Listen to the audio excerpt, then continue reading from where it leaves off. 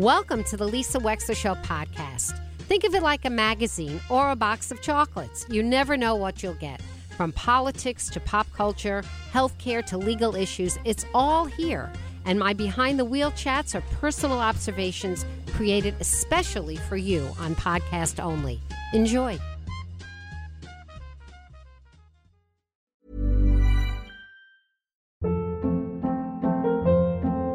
Hold up. What was that? Boring. No flavor. That was as bad as those leftovers you ate all week. Keke Palmer here. And it's time to say hello to something fresh and guilt-free. Hello Fresh. Jazz up dinner with pecan-crusted chicken or garlic butter shrimp scampi. Now that's music to my mouth. Hello Fresh. Let's get this dinner party started. Discover all the delicious possibilities at hellofresh.com.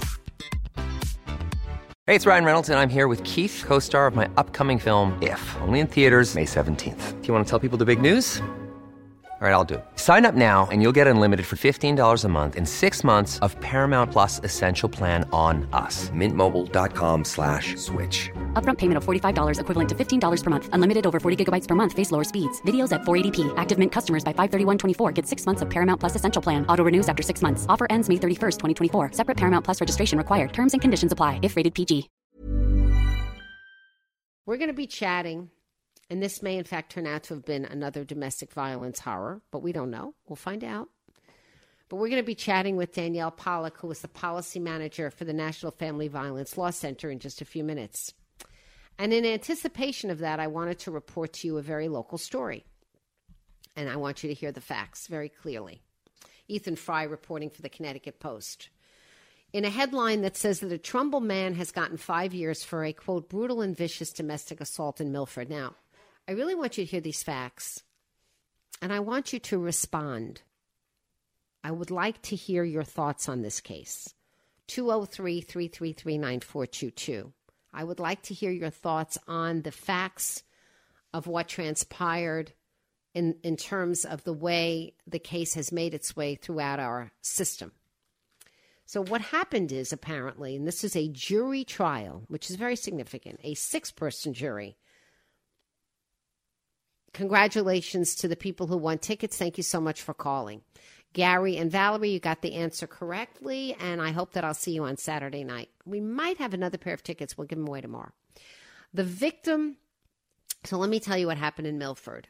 A 6-person jury, not a 12-person jury, because for whatever reason, a 12-person jury was not needed to be convened for this, found the defendant, 33-year-old Shane Kral, K-R-A-L, guilty of third-degree assault and 2 counts of violating a protective order.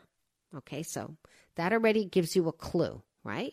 So there was a protective order against this man at the time that this crime occurred. I don't have to say alleged any longer because a jury found him guilty of the crime.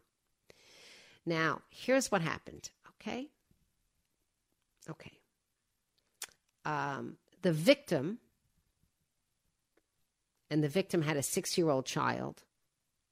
And it doesn't say the victim was a wife, but the victim was clearly in some kind of a relationship with this man, okay? The victim told police that she was a passenger in a vehicle that Kral was driving on this particular afternoon in June of 2021 on Route 15 South, which we know as the Merritt Parkway, in the area of Exit 55 in Milford.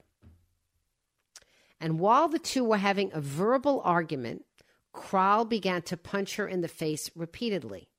The 6-year-old, obviously, in the back seat. She witnessed this. The assault continued as they drove over the Sikorsky Bridge before Kral exited the highway at Exit 52 and eventually dropped the victim off at home. According to an arrest warrant, a DCF caseworker interviewed the child, who corroborated the victim's account, and also the child said at 6 that Kral had threatened to kill them and drive the car off the highway during the incident. Now, there was a jury trial about this, and the jury found the person guilty. This particular article focuses on the sentencing hearing. And I'm going to tell you what the reporting is from the Connecticut Post, Ethan Fry, about the sentencing hearing at 203-333-9422.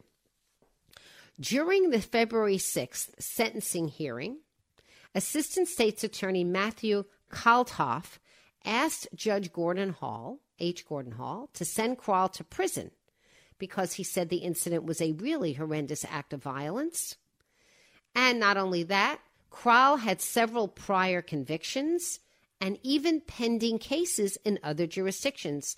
Again, the article doesn't go into the other jurisdictions, but definitely prior convictions. And the prosecutor said a period of incarceration is appropriate in this case, given the extent of the violence and given the extent of Mr. Kral's record. A relatively significant sentence would be appropriate, said the prosecutor. Now, here's the interesting part. And again, we're going to have an expert on domestic violence join us in just a couple of moments. But here's what's really interesting. From the point of view of society and how complex and difficult domestic violence cases are from other kinds of crimes, stranger versus stranger. The victim told the judge that she was hesitant to speak at the sentencing because of conflicting emotions she felt toward Kral, who she said has alcohol abuse issues. And while she said Kral would benefit from, quote, some time alone, she said a lengthy prison sentence would not be, quote, ready, conducive to the ambition and motivation he desperately needs to get his life going in the direction to have the quality of life he does deserve as a human being. So in other words, she is the victim. She did testify. She did go ahead and prosecute the case, no question about it. But in the sentencing piece, it looks like she's asking for the judge to consider all of this. Consider all of this, okay? She's not asking for the judge to throw the book at him. Here's the other interesting part. Kral's own lawyer, public defender John Walkley, asked the judge to give his client a 10-year sentence to be suspended after he served 3 years, citing letters written by Kral's friends and family supporting him, and said, I believe that Mr. Kral does have a willingness and will make an effort to get healthy. Now, the judge didn't see it that way. And the judge went ahead and instead of doing 3 years of a 10-year, decided that because he looked at the victim's testimony he said the victim's testimony to the jury was credible. He said the photographs of her heavily bruised, swollen, and bloody face were shocking, even given her description of what happened in the car. And he called it a brutal and vicious beating. He also said, the judge upon sentencing, that Kral's record included at least 18 arrests and several convictions for which he had been sentenced to serve more than 5 years behind bars already. Quote, this isn't his first rodeo. So what the judge did is he sentenced him to 10 years to be suspended after he served 5, not 3, exceeding what the defense wanted, and then followed by another 3 years of probation. And he admonished Kral to, quote, not make it a waste of time. So I'm telling you the facts of this case because it's a local case, happened right here in our neighborhood, right here in Milford. It has to do with a woman who suffered a violent injury from a man who clearly she's emotionally involved with. And yet, at the sentencing, the woman who was the victim, and we give her tremendous props for the courage that it takes to go ahead and try and see that justice is served for her injuries, because a lot of women in these situations will not do that. But she did, whoever this woman is, tremendous courage. And yet, she's asking the judge to consider the big picture of his life ahead of him, because clearly she's hoping that this time in jail will somehow reform him, even though he has 18 prior convictions. So I'm Lisa Wexler. We're going to talk with somebody who knows a lot more about this subject than I do.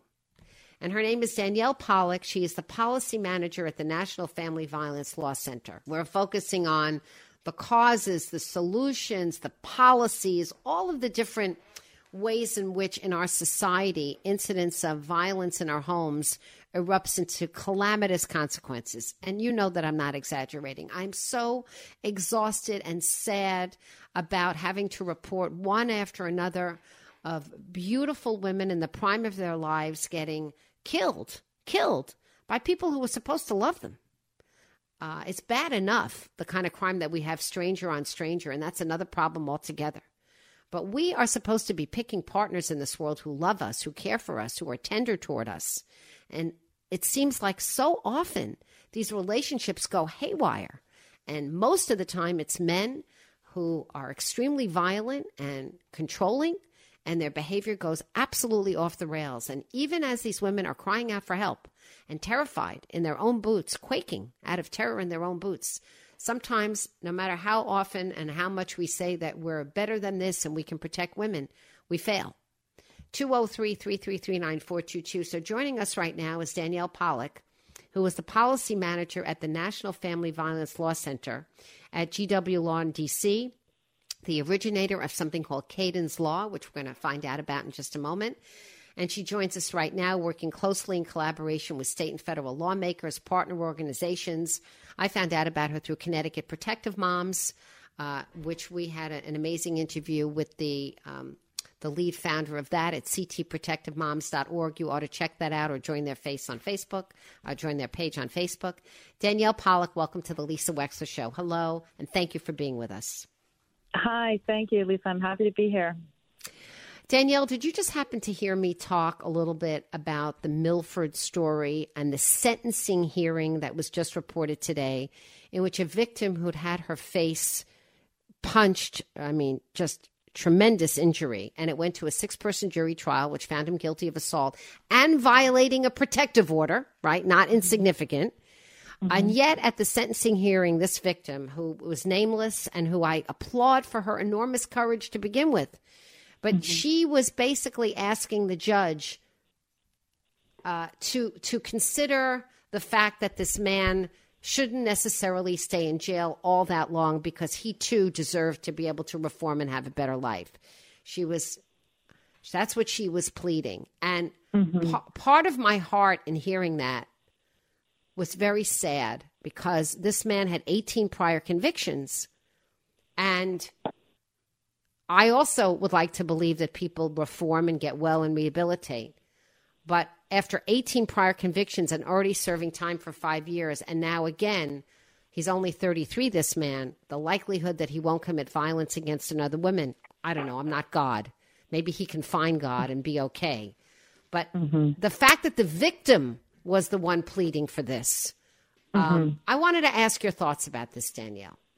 Yeah, I mean, of course, domestic violence, as you know, it's so complicated. It is. And it's a constant sort of negotiation between the abuser and the victim, and the cycles of domestic violence. You know, the abuser sort of plays on the victim's empathy, and you know, they hurt, they harm, they injure, and then they often, you know, beg for apology, promise they'll never do it again, promise they're going to reform, they're going to find God, they're going to get help, and then, you know, they go back into the cycle. And it just goes over and over and over. And it's really playing on the victim's empathy and, you know, wishes for redemption or renewal, or, you know, this peaceful, happy ending. And perpetrators of domestic violence often target people who are very sort of kind-hearted, generous, you know, willing to forgive, because that accommodates what the abuser's goal is, which is to, you know, dominate their victim.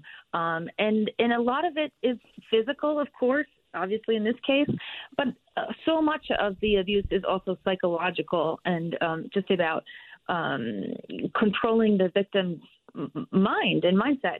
And so we do see it frequently in cases where clearly the person is, you know, a grave danger to whatever intimate partner he has, and very often any children involved. And nevertheless, you know, the victim still has this kind of like distant hope that things will all just work out and he will somehow become a nice guy. But I would also add a caveat to that many times victims will they will either recant or they will ask for kind of lesser sentencing, and they're doing it out of fear So it's hope on one side in some cases, and in many times it's fear because they know that eventually the perpetrator will likely come back and try to harm them again, or their children again. And they victims also are sensitive to the fact that the legal system only helps them up to a certain point. And really then they'll be left on their own to deal with this dangerous individual.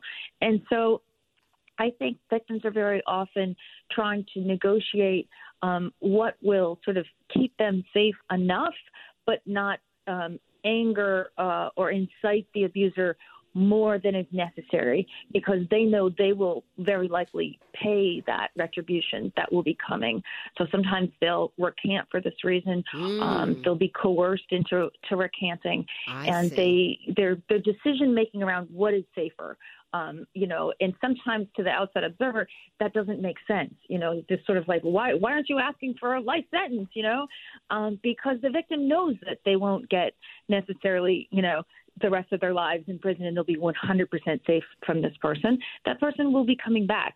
And if the victim can say, I was trying to get safe at that point because you really were bad on that day. But I did tell them not to be too hard on you. They're negotiating this kind of thing in their mind. So I think that's kind of what victims are going through in many cases, which, sometimes it just doesn't make sense to the outside observer. Like, why are you asking for this? It's really a safety strategy. Thank you for that. I didn't realize that.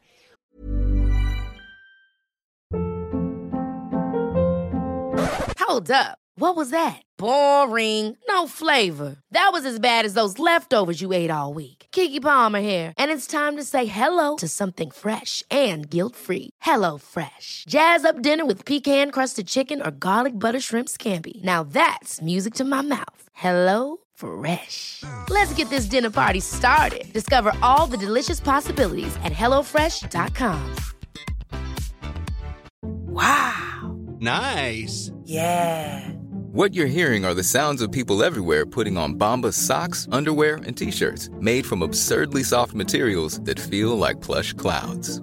Yeah, that plush. And the best part? For every item you purchase, Bombas donates another to someone facing homelessness. Bombas. Big comfort for everyone. Go to bombas.com/ACAST and use code ACAST for 20% off your first purchase. That's bombas.com/ACAST. Code ACAST. We have Evan from Shelton calling.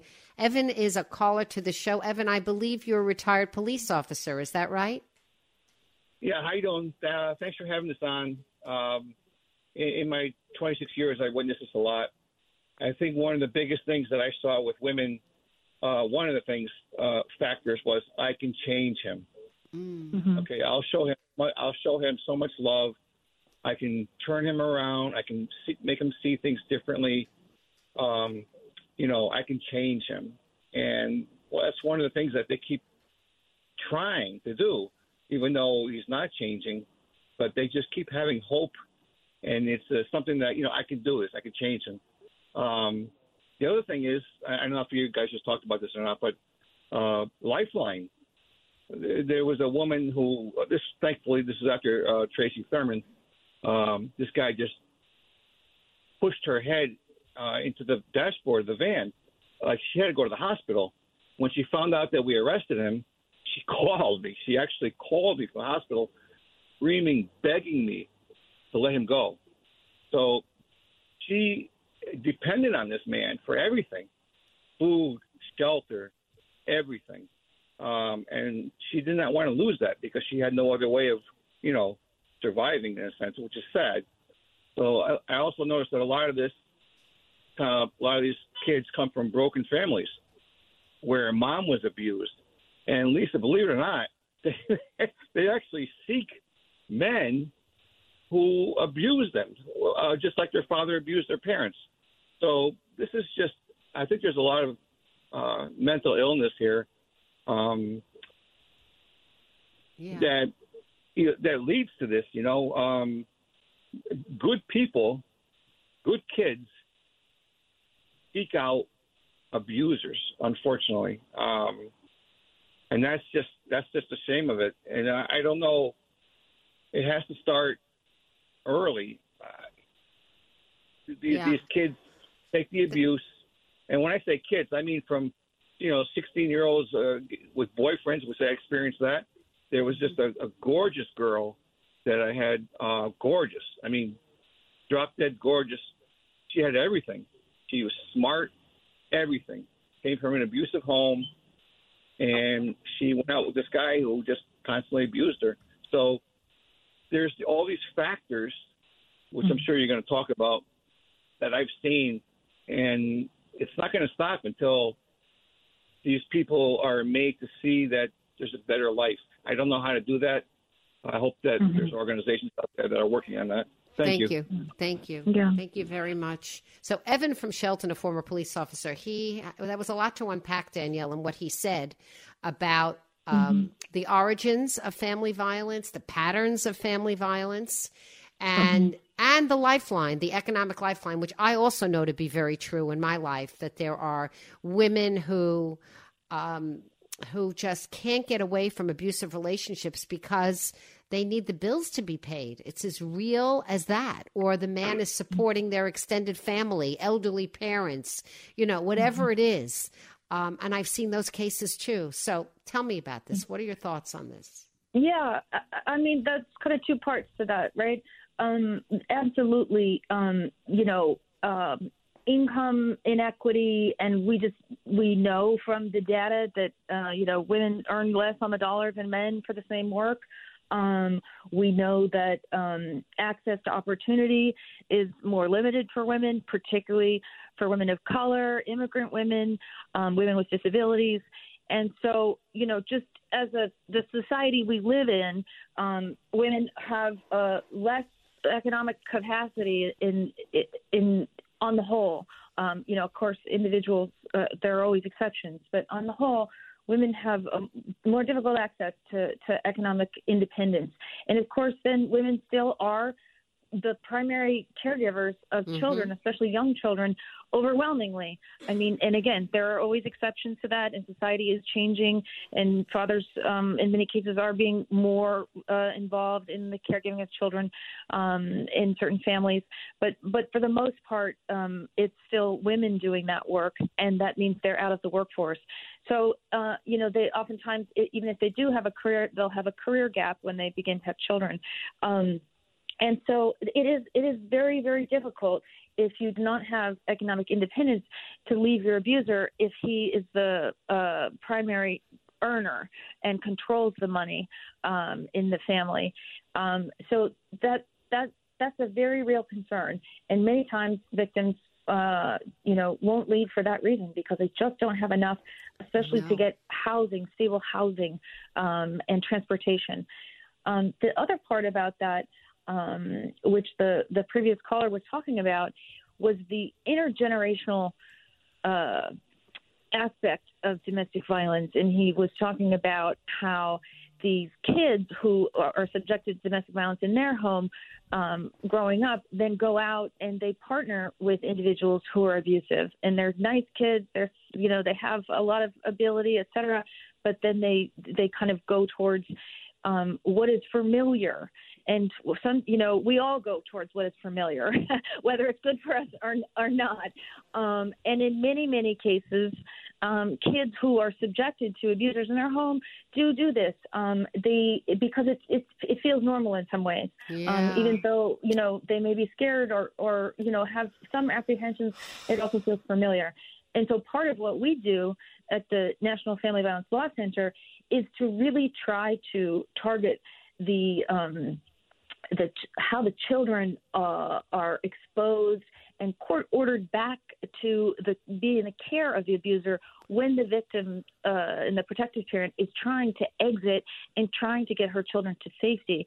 Because All right, so let's get into that. So you're saying, let's say a woman, because it is mostly women, let's say a woman is finally got the gumption, and we know rationally it's a very, very difficult time to leave an abuser, and it's a very scary time.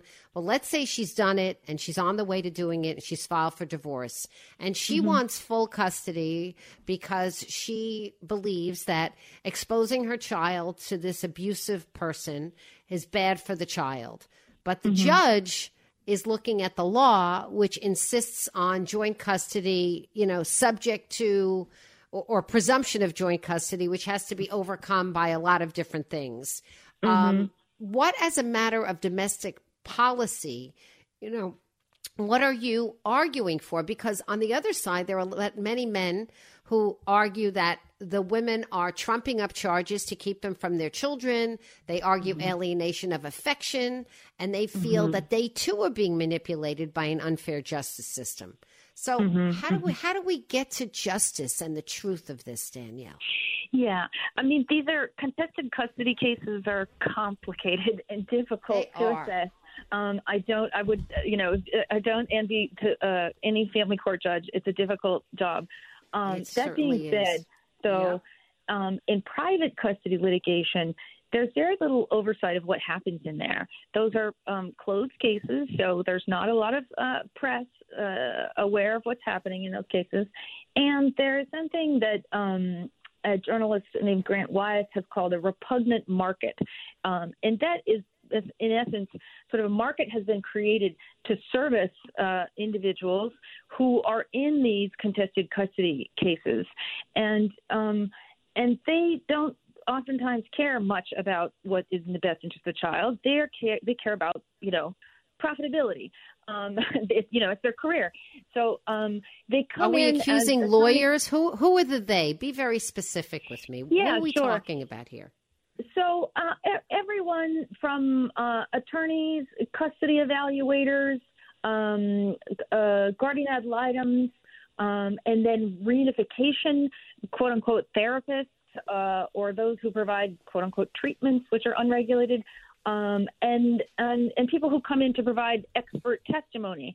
And so it's what's happening in the private custody courts is that people who are accused of abusing their partner or their children are able to kind of call on or rely on this cottage industry that's bloomed up, over the last 3 or 4 decades in family court. And these people will come and, provide strategy for them, how to minimize allegations of abuse, how to discredit the person who's claiming abuse, and bring in experts that are costly. So, you do have to have money if you want to really bring in a whole battalion to defend yourself against abuse allegations. Now, that's not to say that no one ever makes a false allegation of abuse. It does happen. It happens in a tiny percent of cases in contested custody. And we know that in contested custody, the person who's most likely to make a false allegation of abuse is someone who's not the primary caregiver. So usually the man, not always. There are always exceptions.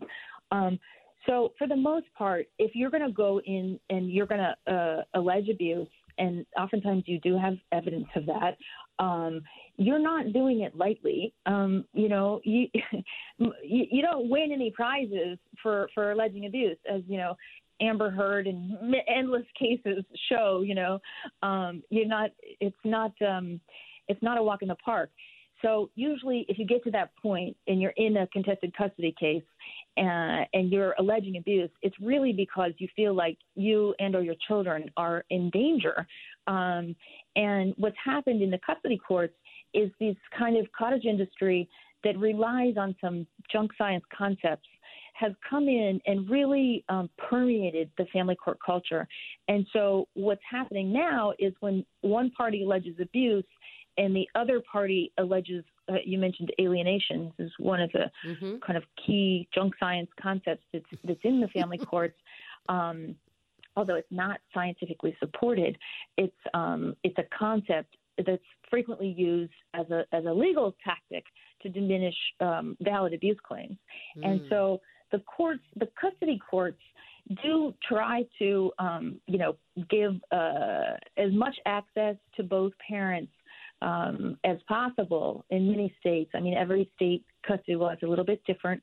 Some are more preferential to shared custody, and some are more considerate of when there's abuse or risk to be more protective of the child. And then the part to be aware of is that the statute is written one way, and then the individual judges and decision makers in these cases, they have wide discretion to apply it kind of how they want.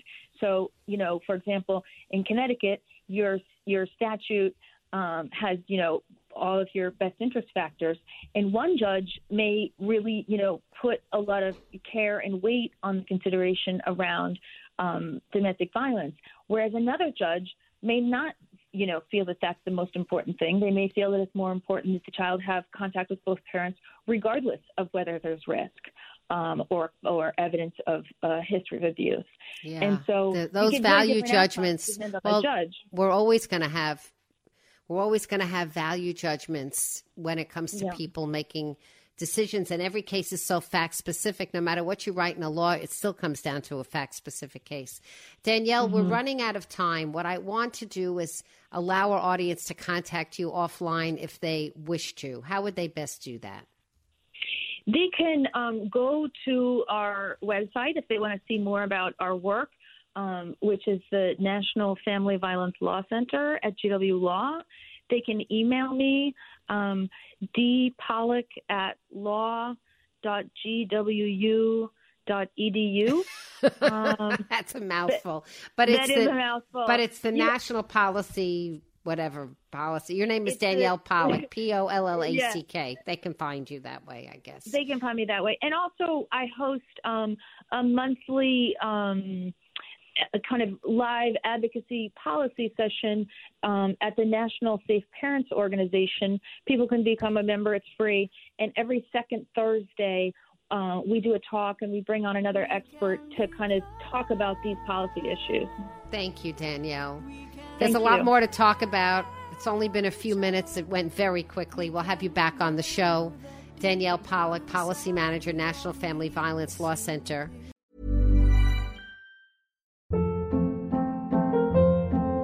Hold up. What was that? Boring. No flavor. That was as bad as those leftovers you ate all week. Keke Palmer here. And it's time to say hello to something fresh and guilt-free. Hello Fresh. Jazz up dinner with pecan-crusted chicken or garlic butter shrimp scampi. Now that's music to my mouth. Hello Fresh. Let's get this dinner party started. Discover all the delicious possibilities at HelloFresh.com.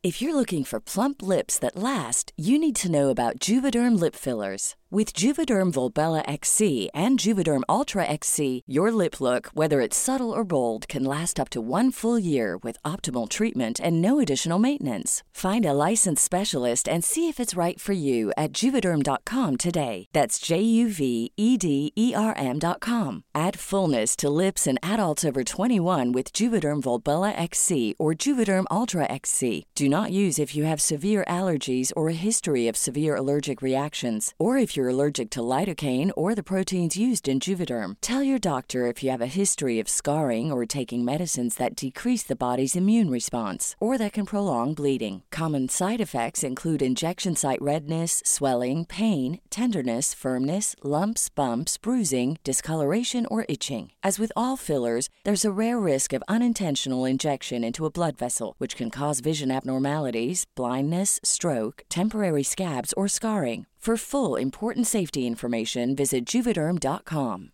Hi, I'm Daniel, founder of Pretty Litter. Did you know cats tend to hide symptoms of sickness and pain? I learned this the hard way after losing my cat, Gingy. So I created Pretty Litter, a health monitoring litter that helps detect early signs of illness by changing colors, saving you money and potentially your cat's life. Pretty Litter is veterinarian developed, and it's the easiest way to keep tabs on your fur baby's health right at home. Go to prettylitter.com and use code ACAST for 20% off your first order and a free cat toy. Terms and conditions apply. See site for details. Thank you for listening. If you liked what you heard, please share it with your friends. And as always, feel free to contact me at lisa@lisawexler.com.